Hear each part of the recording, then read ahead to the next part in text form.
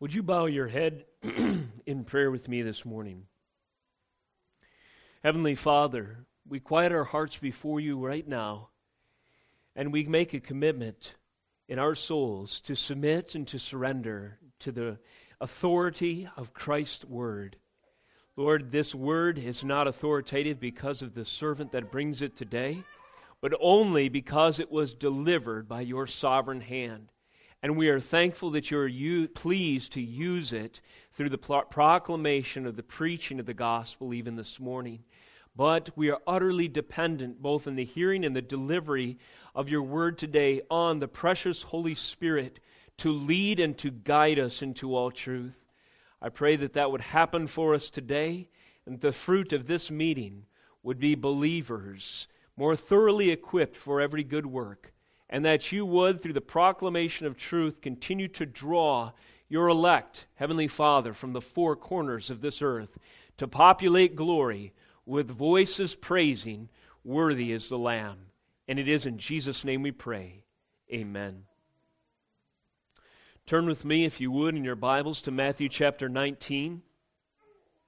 Matthew chapter 19.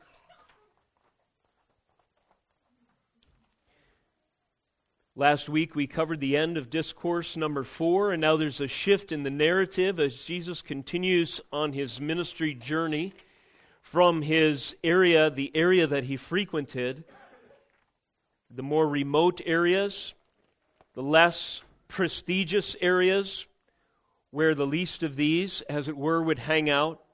And now he is beginning his journey from that area in Galilee to Calvary, to Jerusalem, and ultimately to the cross.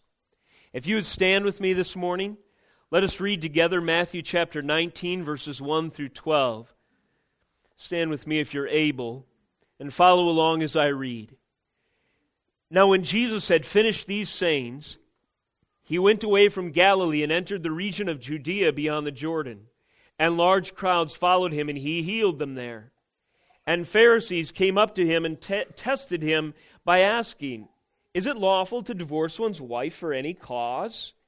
He answered, "Have you not read that he who created them from the beginning made them male and female, and said, 'Therefore a man shall leave his father and his mother, and hold fast to his wife, and they shall become one flesh, so they are no longer two, but one flesh? What therefore God has joined together, let no man separate.'" Verse 7. They said to him, "Why then did Moses command one to give a certificate of divorce and send her away?" He said to them, "Because of your hardness of heart, Moses allowed you to divorce your wives, but from the beginning it was not so. And I say to you, whoever divorces his wife except for sexual immorality and marries another commits adultery." Verse 10. The disciples said to him, "If such is the case of a man with his wife, it is better not to marry." And he said to them, "Not everyone can receive this saying, but only those to whom it is given. For there are eunuchs who have been made so from birth, and there are eunuchs who have been made eunuchs by men, and there are eunuchs who have made themselves eunuchs for the sake of the kingdom of heaven. Let the one who is able to receive this, receive it." This is the word of the Lord. You may be seated. The title of this morning's message is "One Man, One Woman Under God." One man and one woman under God. That is the summary definition and terms in Christ's own declarative word, recalling the created order for marriage that we see clearly, emphatically in the Gospel of Matthew. We've already heard this in summary form in Matthew chapter 5.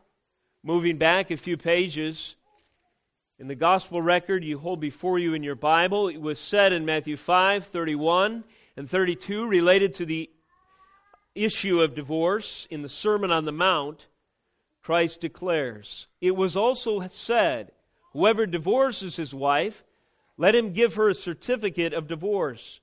But I say to you that everyone who divorces his wife except on the ground of sexual immorality makes her commit adultery. And whoever marries a divorced woman commits adultery. So we have the same theme. The occasion is slightly different. It's upon the question, an antagonistic question again from the Pharisees. But we have the same theme, and we have the same same truth dictated by the same authority.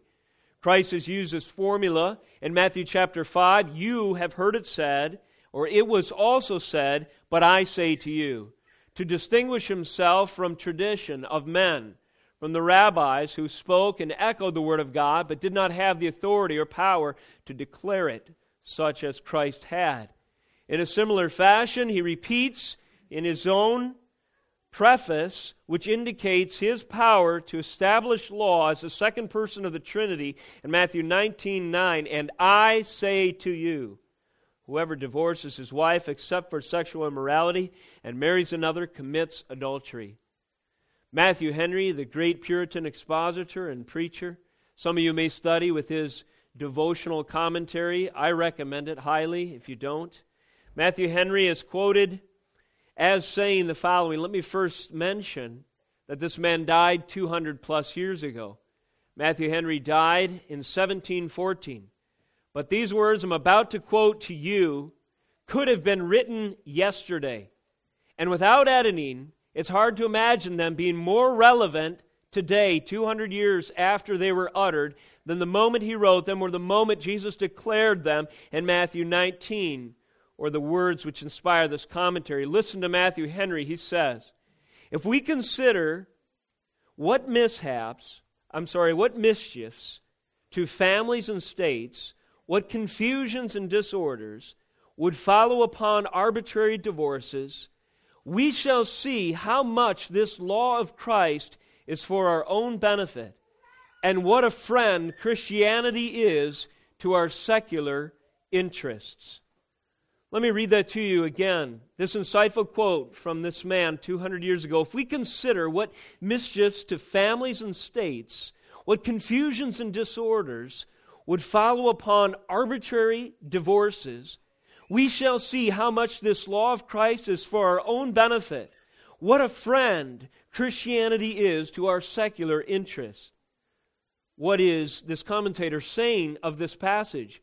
Well, he is saying that if we lose Christ's terms of divorce in the value and the esteem of what marriage is and the definition that we hold and our faithfulness to it, what will fall apart?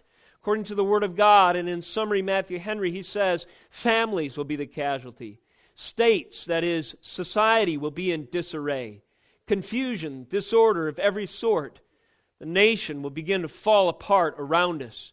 When arbitrary terms of marriage become the norm in the context of our culture, we begin to see by contrast how valuable is the law of Christ.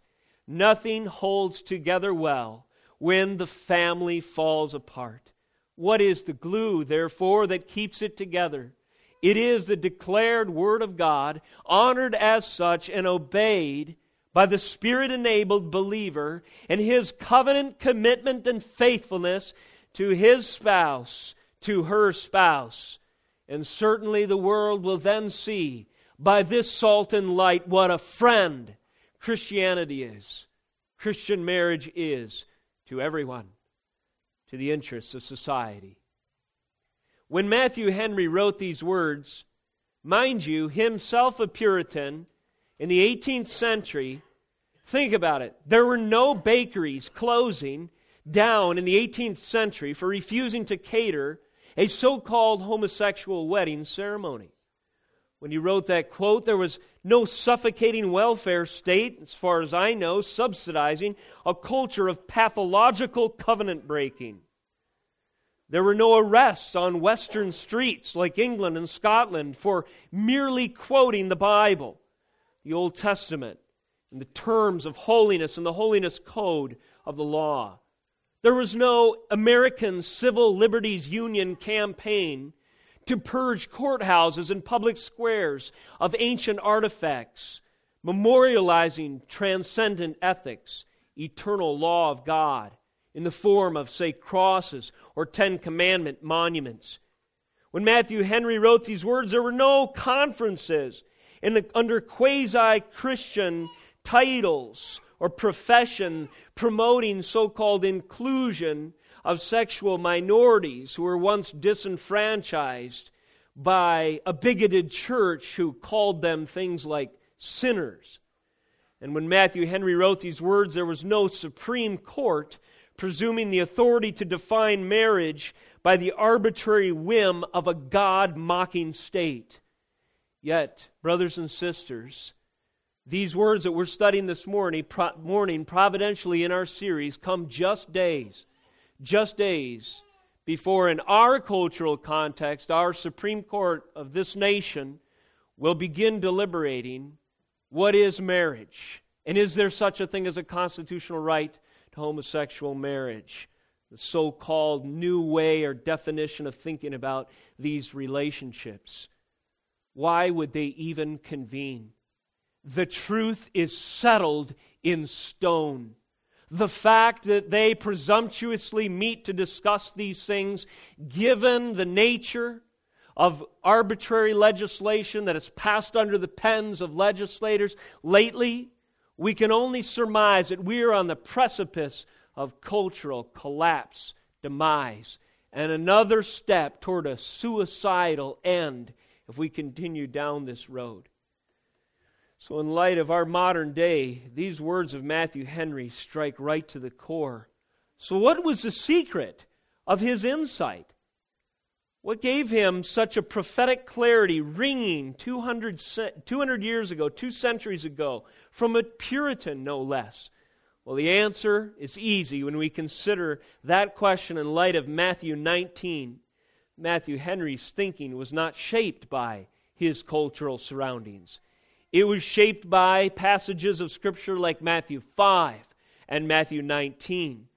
His thinking was shaped by the timelessly relevant, invariable, immutable, inevitable Word of God.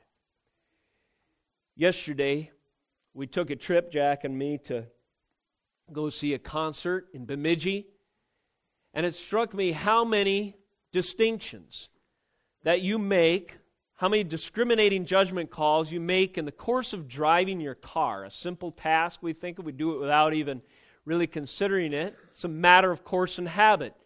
But think about it. When you drive down the road, there's a difference between the asphalt and the ditch. There's the forest, and then there's the clear way. There's a yellow line, and depending on whether it's solid or dotted, you have permission, according to people who have determined whether it's safe or not, to pass the car in front of you, provided you are mindful of the opposing traffic. Consider that other drivers must be safe and follow the rules before you get from point A to point B. Not only that, you have to measure the distance. We do so by road signs and mile markers, perhaps a map or Siri to help us along. Perhaps the coordinates are typed into our electronic device. And then there's a return trip. It might be at night. We should switch on our lights. We dim them down from high beams so as not to blind the driver approaching. And all of these decisions are a carefully prescribed plan to go safely from point A to point B. It's easy for us to understand in those simple terms, is it not? If you take off, you figure, the closest way between point A and point B is a straight line. You drive right through a swamp and into a forest. How far will that get you? Maybe 100 yards into the Minnesota brush. Not far at all. How is it that we can so easily understand and follow rules mutually agreed upon in society when we are driving a car, but then throw caution to the wind, have no rules and guideposts, no straight and narrow way, no pathway or road prescribed when it comes to something far more potentially dangerous and far more important like family? What is a family? How does one start? What is the pathway of safety? When am I qualified to start on that journey? How do you raise children? What does the instruction look like? How should they be educated, raised up in the faith? What are the milestones of maturity? How will I know when I've arrived? When should they leave my nest? When should I step in? When should I hold off? When should I make their decisions for them? When should they make their own? Who should I marry? Who would be an eligible candidate for that? Under what terms? What about my maturity? All these things in our society today are entirely up for grabs. And it is as dangerous spiritually and for society as taking your car on a joyride through a Minnesota forest and ending up over a cliff and sinking it in a mine pit. That is the equivalent of denying the law of God, the guideposts and the straight and narrow path for His prescription from point A to point B in society. We are in very dire straits. What can we do if we find ourselves here? We can open up the law of God, His prescription, turn to Matthew 19, read and take seriously these words. Have you not read that He who created them from the beginning made them male and female, and said, therefore a man shall leave his father and his mother and hold fast to his wife, and they shall become one flesh. Those are words of safety. Those are words of clarity, of direction, of foundation, of security, and of direction for the future. A heading for a few brief points this morning. Necessary distinctions. Distinctions necessary to understand marriage. We must understand the crowds from the critics, the difference between the approach to Christ briefly in the context of our passage. Secondly, let us note the context of Scripture versus the context of culture. Thirdly, the commands of Scripture versus concessions. And finally, cynicism versus commitment. There is a distinction that is necessary, I feel, in the context of these words that we can note to understand marriage. And it comes in the form of context when we read 19, verse 1 and 2. Listen to this. Now when Jesus had finished these sayings, He went away from Galilee and entered the region of Judea beyond the Jordan. And large crowds followed Him, and He healed them there. Read one more verse. Notice the contrast in the way that the crowds approached Christ and the approach again of the Pharisees in this text. Verse 3. And Pharisees came up to Him and tested Him by asking, is it lawful to divorce one's wife for any cause? When we come to Christ, when we consider an issue as serious as family, as marriage, do we come as the crowds did, humbly submitting to Christ's authority for salvation, for healing, putting themselves in His hands, listening and receiving His words and His works? Or do we approach Christ like the Pharisees to test Him? Ask yourself this question. Are you more like a follower or are you more like a Pharisee? Do you submit to Christ? Do you understand your brokenness and that your life is utterly broken without Him? And do you approach Him for salvation, first of your soul, and secondly, direction for all of life, everything related to it? Do you beseech Him for healing as He is on His road even to Calvary? Matthew Henry has another quote. This quote has to do with the gospel, the words of Christ, the law of Moses. He says, the law of Moses considered the hardness of men's hearts, but the gospel of Christ cures it, and His grace takes away the heart of stone and gives a heart of flesh. By the law was the knowledge of sin, but by the gospel was the conquest of it. And here was a man who is God in flesh, who could teach you the law, and He could teach you grace, who in Himself and His own suffering would set you free from the curse of the law, and would give both the clarity and the means, both the standard and the obedience to follow the way God had originally designed man to glorify Him, to enjoy Him forever, to leave his parents and cleave in one flesh union in a godly, way, according to the prescription of the created order, with his spouse until death do them part. When we come to Christ, we must consider our heart in this action. We don't go to the Bible as its judge, but we go there if we are correct in our approach as one who is submitted to it. Notice that for the Pharisees, marriage was not sacred to them. Do you think these men, you can discern between the lines their motive, do you think they honestly cared about marriage? Of course not. They were, as was their habit, looking for a way to trip up Christ in his own words. Thus, marriage was not sacred to the Pharisees. Instead, it was exploited as an opportunity to besmirch Christ, to try to find chink in his armor, to disparage and to deny his law, to set themselves up as authority and not submit to his. Does that mentality and attitude sound familiar? Today we hear sanctimonious platitudes like anti-discrimination that are supposed to convince us that we are supposed to change everything, including the definition of marriage, so that people who want to define it any way they so choose, in their arbitrary lawlessness, can find a home and acceptance and refuge under every tent of society, even within the Christian church. Is marriage sacred for these voices lobbying government, culture, and the church to change their tune for the cultural whim of our day, away from the sacred words of Scripture? No, marriage is not sacred to these voices. Instead, it is exploited as an opportunity to blaspheme Jesus Christ. A follower and a Pharisee, it makes all the difference in the world. There are crowds who are dependent on Christ. There are people, that is to say, represented by crowds who came to him humbly. And then there are the proud of heart, represented in this text by the Pharisees. Do we come to the Lord as critics? Which are we today? Let us make that necessary distinction in our own hearts so that we do not, in our pride, put on the blinders of what is common today and leave the law and the Word of God and the purity and holiness and distinctiveness, and God forbid, the truth of the gospel itself in the dust behind our progressivism, our so-called progressivism.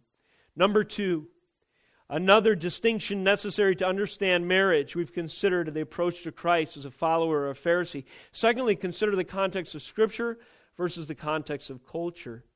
First of all, some historical background. When the Pharisees came up to him and tested him by asking this question, is it lawful to divorce one's wife for any cause?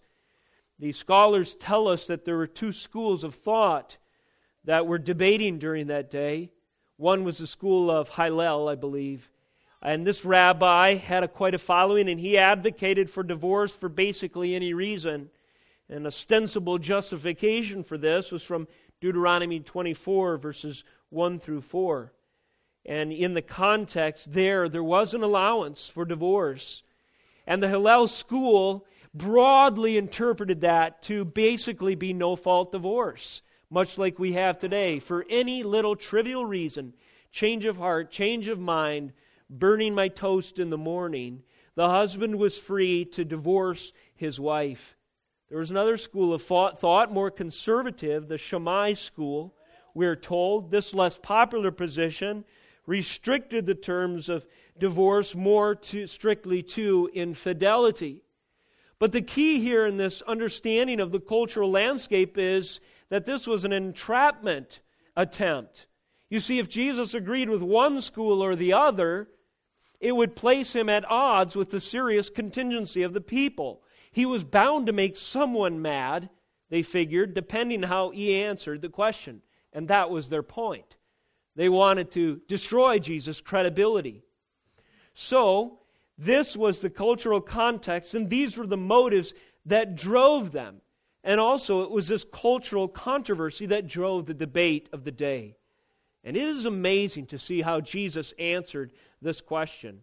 I'm sure there were jaws dropped and looks of shock and fury that spread across the faces of the religious elite when he transcended the debate altogether by declaring himself and authority over the Hillel school, over the Shammai school, and reiterating God the Father's original dictates from the beginning of creation itself.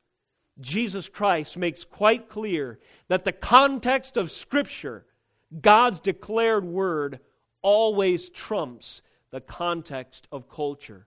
The petty disputes and weak argumentation that cause people to be led astray into deception. Turn with me, if you would, to Isaiah chapter 50. While you're turning there, let us explore something that was fully available to the religious leaders at that time, namely the scroll of Isaiah. They could have opened it and they could have read some context on marriage and divorce, and they would have received, if the Spirit had used these words to illuminate their heart, upon a sincere question asked, they would have received some clarity on their question indeed. And here marriage and divorce are used as an illustration to show Christ, God's faithfulness to His bride, pictured in His people, Israel, at the time. Isaiah 50 verse 1. Thus says the Lord, where's your mother's certificate of divorce with which I sent her away? Or which of my creditors is it to whom I have sold you? Behold, for your iniquities you are sold, and for your transgression your mother was sent away. Why, when I came, was there no man? Why, when I called, was there no one to answer? Is my hand shortened that it cannot redeem? Or have I no power to deliver? Behold, by my rebuke I dry up the sea. I make the rivers a desert. Their fish stink for lack of water and die of thirst. I clothe the heavens with blackness and make sackcloth their covering. So here we see the context of God's sovereignty and the illustration of marriage. How are we to understand these words? Well, we go back to the law, the original text in question, which I mentioned, Deuteronomy 24, and we see a reference.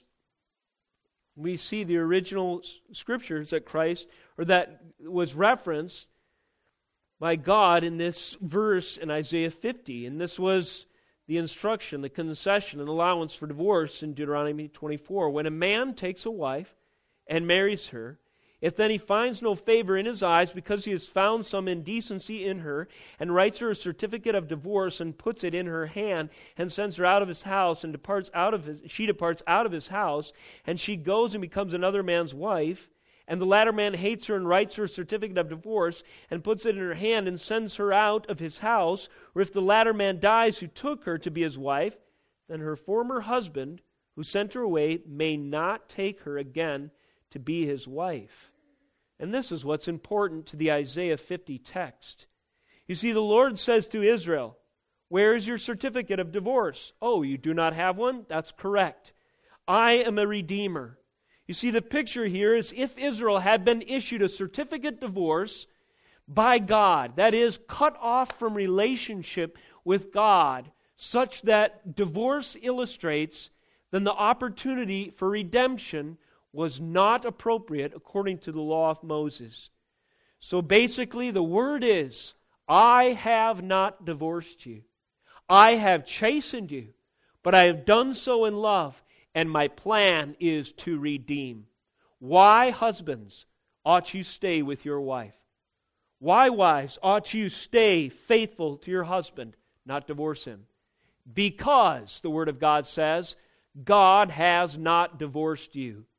Though your crimes against him were certainly, technically worthy of divorce, according to Deuteronomy 24, he has not broken his covenant, but he has extended mercy and grace to you. Keep that in mind as you consider your duty to your spouse. So we see in the books of the Old Testament that marriage was not just a contract on paper for negotiations among high-paid lawyers in a court context that was merely a civil reality. No, it was a theological reality all along. It was a God-prescribed picture of His relationship with us. And this only becomes clearer in the New Testament, especially when Paul tells us that mystery of marriage reveals Christ's relationship with His church. But there was evidence of that mystery long before in Isaiah 50, where marriage provided the illustration for God the Father's, Yahweh's relationship to His people, Israel, His covenant people. Thus it has always been a theological reality, marriage. That's why it's not up for debate. It's not up for adjustments, not up for change, not up for innovation, not up for reinvention, and it's not up for divorce. Because ultimately, it is something that is grounded in God, not grounded in men. Consider finally the context of Scripture versus the context of culture, where this instruction, by no accident in God's sovereignty, appears in Matthew's Gospel. Yes, it follows last week's sermon, which was a message on what the gospel demands of us by way of forgiveness. Remember the parable, verse 23?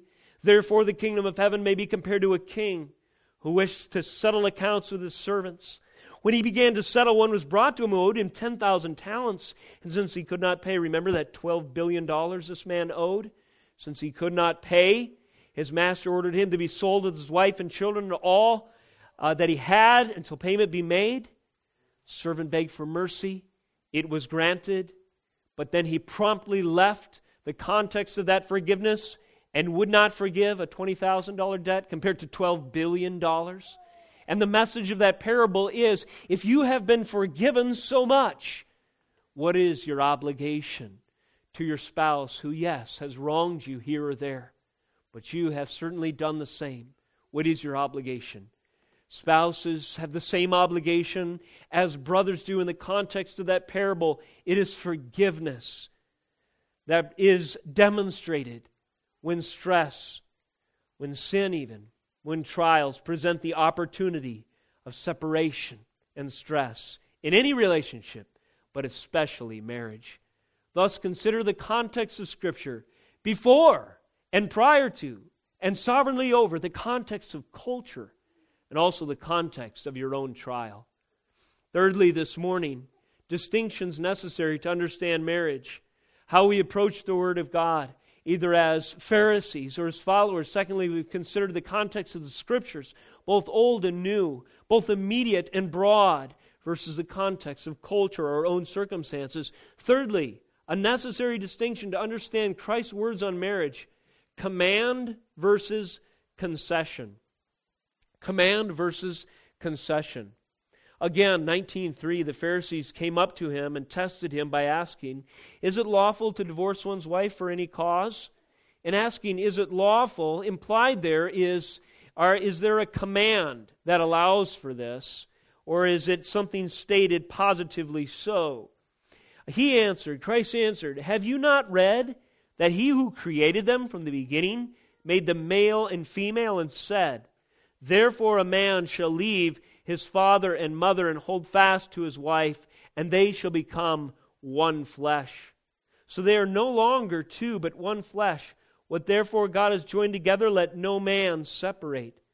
They said to him, why then did Moses give a command, give a certificate of divorce, and send her away? And he said to them, because of your hardness of heart, Moses allowed you to divorce your wives. But from the beginning, it was not so. And I say to you, whoever divorces his wife except for sexual immorality and marries another commits adultery. First, there is a weight. There is an imperative weight, a commandment weight, a call to accountability and obedience that is distinct here on the one side versus the other. And it's the difference of something that is a positive command versus a concession or an allowance. But first of all, let's note where Jesus places the authority on this. Jesus says, first of all, have you not read? In referring authoritatively to the created order. Verse 4, he answered, have you not read that He who created them from the beginning made them male and female? And later he says in verse 6, halfway through there, what therefore God has joined together, let no man separate. Let me draw your attention to these two phrases. Have you not read what therefore God? Have you not read what therefore God? in this context, we have Jesus' view of Scripture. Jesus calls us to read the Scriptures and to hear the voice of God. Have you not read? If you have, then you know God has spoken. Recently, I listened to a great lecture I commend to you. If you can find it online, perhaps we'll link it under excerpts on the website this week. Albert Mohler was speaking at the Shepherds Conference. I believe the theme was the inerrancy of Scripture, and the theme of his address was a correct hermeneutic, which means the study of the Bible. And he was advocating, and listen to this, write it down if it's not on your notes that I printed for you. He was advocating a hermeneutic of submission, not suspicion. Submission, not suspicion. I've mentioned to you before that it has occurred to me of late that if the Bible is the Word of God, we must submit to it as a prerequisite for understanding. All this to say, according to Jesus, and preachers like Al Mohler, and hopefully myself this morning, all we're trying to do is underscore that fact. According to Jesus, the Bible is not something to scrutinize like you are a higher critic over it. You're its judge, it's your subject, it's your cadaver you're dissecting. It's your piece of literature you're going over and comparing. You are not the judge. Instead, you are judged by the Word of God. And in the Bible and in correct preaching, you are called to a hermeneutic or a biblical understanding of submission, not suspicion. You see, the Pharisees suspected Jesus. We know what the law says. We have memorized the Torah. We are the authority on these kinds of issues. We are suspicious of this common teacher from Galilee. See, they employed a hermeneutic of suspicion. Let's consider his words by our higher, self-contained authority. And who did Jesus have the strongest words for in all his ministry? It was for those who presumed that position. You whitewashed tombs! You sons of the devil! You brood of serpents! You make void the word of God by your traditions. Submit to the word of God. Have you not read? Jesus totally turns the authoritative tables on these men. They were presuming with their phylacteries broad, as the Bible says, their proper attire, and their careful external legalistic obedience, adding to the law. They were presuming to be the authorities, the gods walking on earth, the demigods that ought to be beseeched to know what is right. Oh, tell me, Pharisee, what should I do? And he turns the tables and says, have you not read? Of course he knew they read. They read more than anyone else. But what was the difference? They did not read to submit. They read as suspicious skeptics, as ones who presumed themselves to be an authority over the Word and the law of God. Jesus commands them to submit. Have you not read? What therefore God? Jesus' position on Scripture is clearly apparent in the context here. Jesus is commanding them to change their view, to submit to the Word of God. Secondly, under this point of authority, Jesus points out the difference between what God commanded in the created order and therefore what God had joined together, and the difference between that and the law of Moses. This is highlighted when he says, according to verse 8, he said to them, because of your hardness of heart, Moses allowed you to divorce your wives. But from the beginning, it was not so. So this is a different kind of instruction that we find, according to Jesus, in Deuteronomy 24. This was an allowance, a concession for a hardness of heart. Turn with me briefly to Deuteronomy 31. This is confirmed in Moses' own testimony. Moses' own testimony. This is very instructive. Deuteronomy, again, 31, verses 24 through 29. It's the end of Moses' prophetic service. It's time for him to be thinking about his legacy as he passes on from this life to be gathered with his fathers. He, knowing he won't enter the promised land, is nevertheless diligent to make every effort so that the next generation does not apostatize. But he does not have a lot of confidence in that regard. And this is clear in this text, verse 24.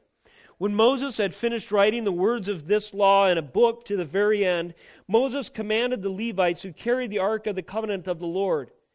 He says, verse 26, take this book of the law and put it by the side of the ark of the covenant for the Lord your God, that it may be there, of the Lord your God, that it may be there for a witness against you. You see there, a witness against you. For I know how rebellious and stubborn you are, because even today, while I am yet alive with you, you have been rebellious against the Lord. How much more after my death? Assemble to me all the elders of your tribes and your officers, that I may speak these words in their ears and call heaven and earth to witness against them. For I know that after my death, you will surely act corruptly and turn aside from the way that I have commanded you. And in the days to come, evil will befall you, because you will do what is evil in the sight of the Lord, provoking him to anger through the work of your hands. That provides for us a whole lot of insight, does it not? When we understand that Moses was writing legislation to account for a people that were stiff-necked and proud, obstinate and rebellious, forgetful and degenerate, and lost over and over again, disobedient to the Lord. Now we can see that Deuteronomy 24 is not a get-out-of-jail-free card when I don't want to be connected to my wife anymore, but instead these laws were a witness against the people who in their hardness of heart did not value, did not revere, did not respect the Lord, who had made them from the beginning male and female and had put them together. This, brothers and sisters, the bond of marriage is stronger than a blood bond according to Scripture. Parents, many of you are newer parents like myself. New parents who are loving and in Christ have experienced that feeling of connection to your little daughter or your little son that is just about the most powerful emotional force that I can imagine in the universe. I've seen you parents, I've seen you dads, especially with your little gals. And we've had those joking, half-serious conversations, which probably are more serious than we sometimes take them to be, about the ammo stash and the weapons that we are going to collect, our arsenal, just so we can protect this precious, innocent child of ours. Fathers who love their daughters know that instinct of provision and protection, and you will have to talk to the wrong end of my 45 before you presume to separate me from my daughter. I love those T-shirts. I saw a guy he was like a tricked out AK-47 or AR-15 or something like that, and he's like, you want my daughter? You got to get through this. I mean, in a culture that's going to heck in a handbag, at least we got a few dads out there who are man enough to defend their daughters. Amen? Amen. But let me ask you this question. How many husbands out there are man enough to stick by their brides till death do them part? According to the Bible, there comes a time where parents leave their children. I better said, children leave their parents. There is a substantial change in the relationship, and they cleave to their spouse until death. There is a separation and a change in the nature of the relationship of parents to children, but there is a permanent bond in marriage that is not to be broken.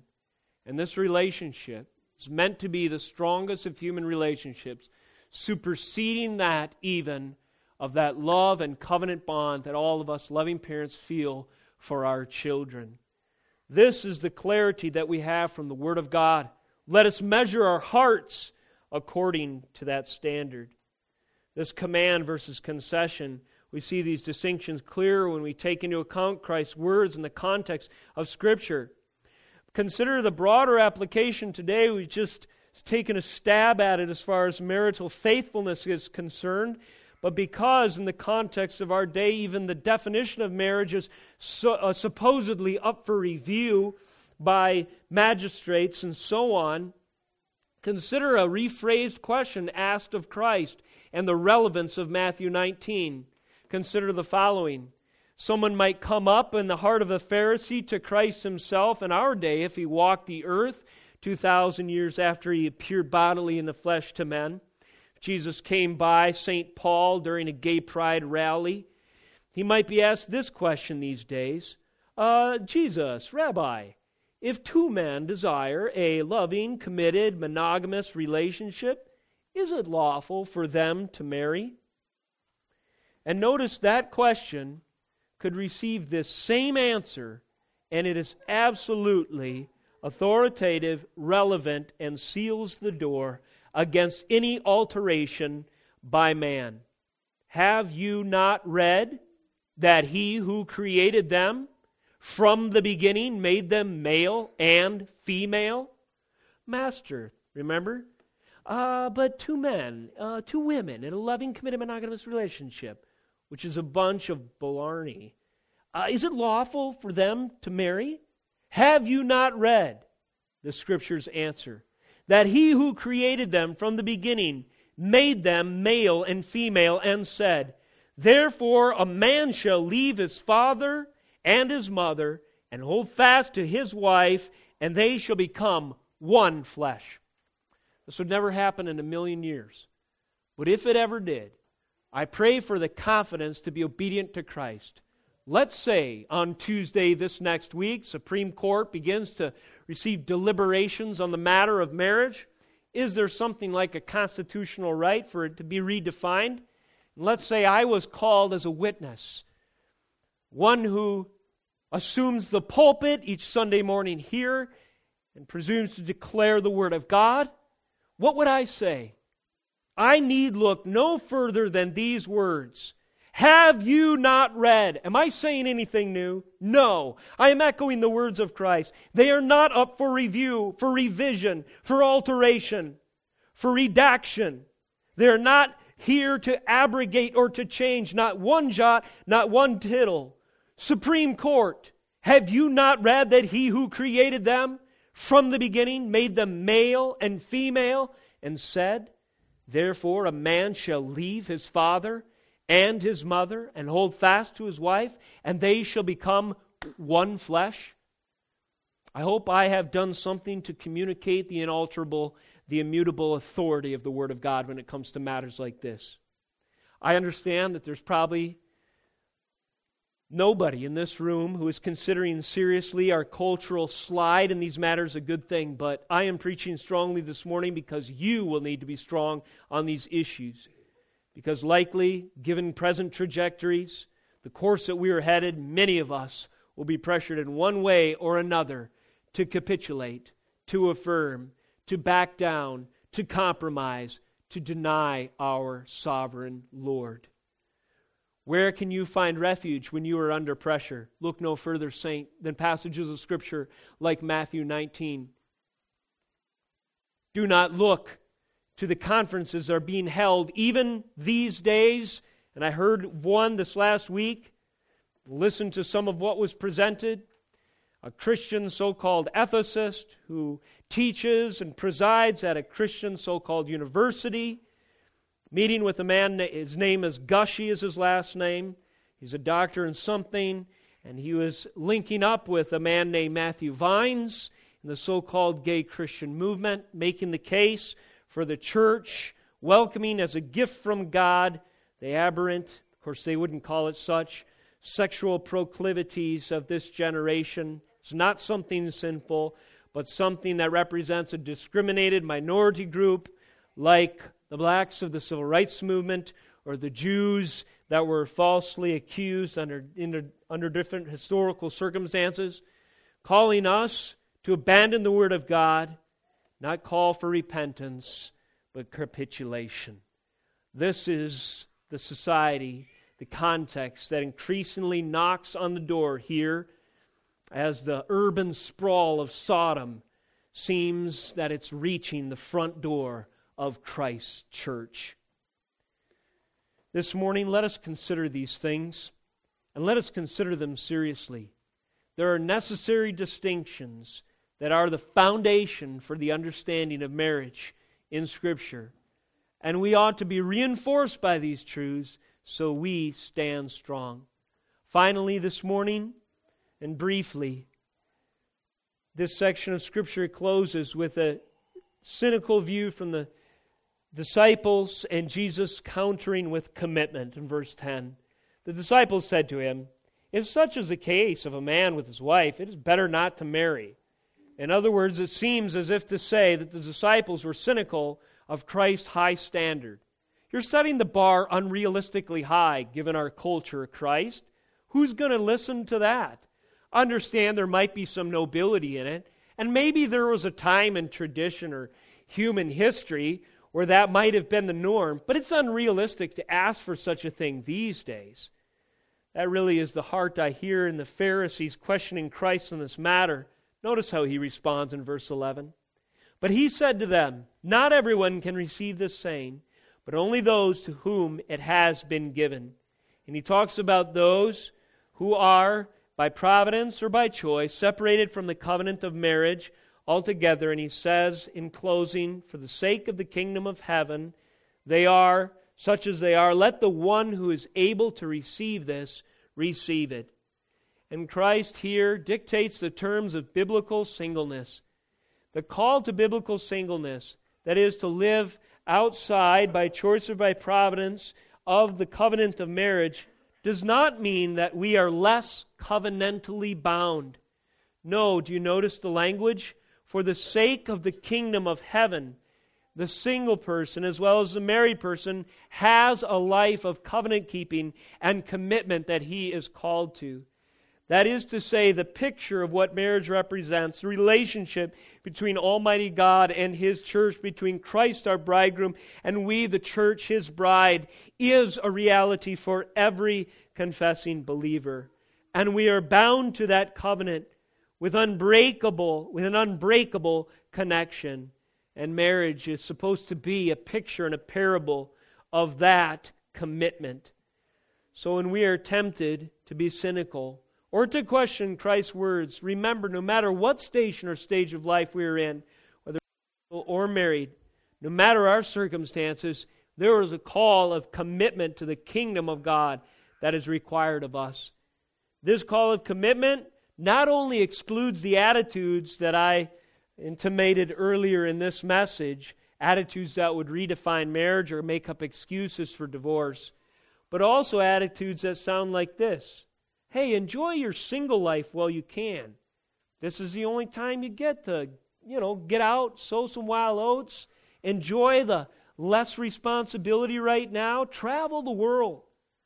Have you ever heard this attitude? Hey, enjoy those early years in these days as technology affords. It's indefinite, of childless years. Hey, as soon as you have kids, that's the ball and chain. That's the anchor that keeps you home. Enjoy those early years. Travel. Do something for yourself. Enjoy life.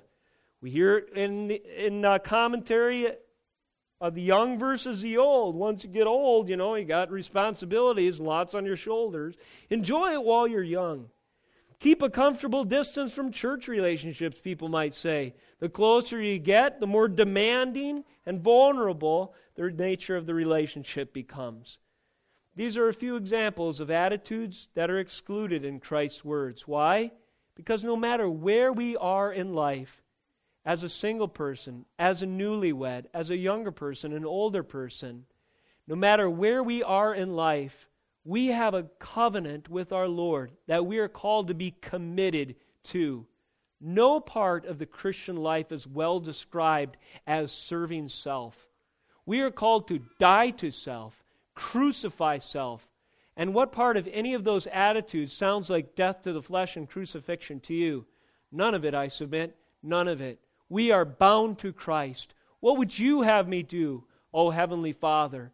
The married person is no less bound to the Word of God than the single person is. We answer to our Lord and Savior for every waking moment and decision. Let us live with more faithfulness and more fear and more obedience enabled by the Holy Spirit's indwelling, the indwelling that comes through the gospel alone. Let's note in closing that there are two ways to demonstrate the timelessness of Jesus' teaching God's law for marriage. In other words, God will not be mocked. And there are two ways that this will show itself to be true. Either we can reflect His Word as gospel salt and light pervades our thinking and our commitments, or we as a people, and God forbid as an individual, can provide exhibit A for judgment.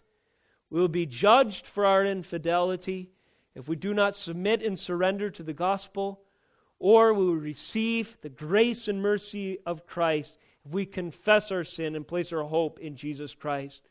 So in light of this truth, surrounded by a culture that is ripe for judgment, believers in this room, for the sake of the kingdom of heaven, may we be willing outcasts in this culture's celebrated profanation till death do us part, remembering and proclaiming Christ will never leave or forsake His bride, and praying that God would give us faithfulness to Him.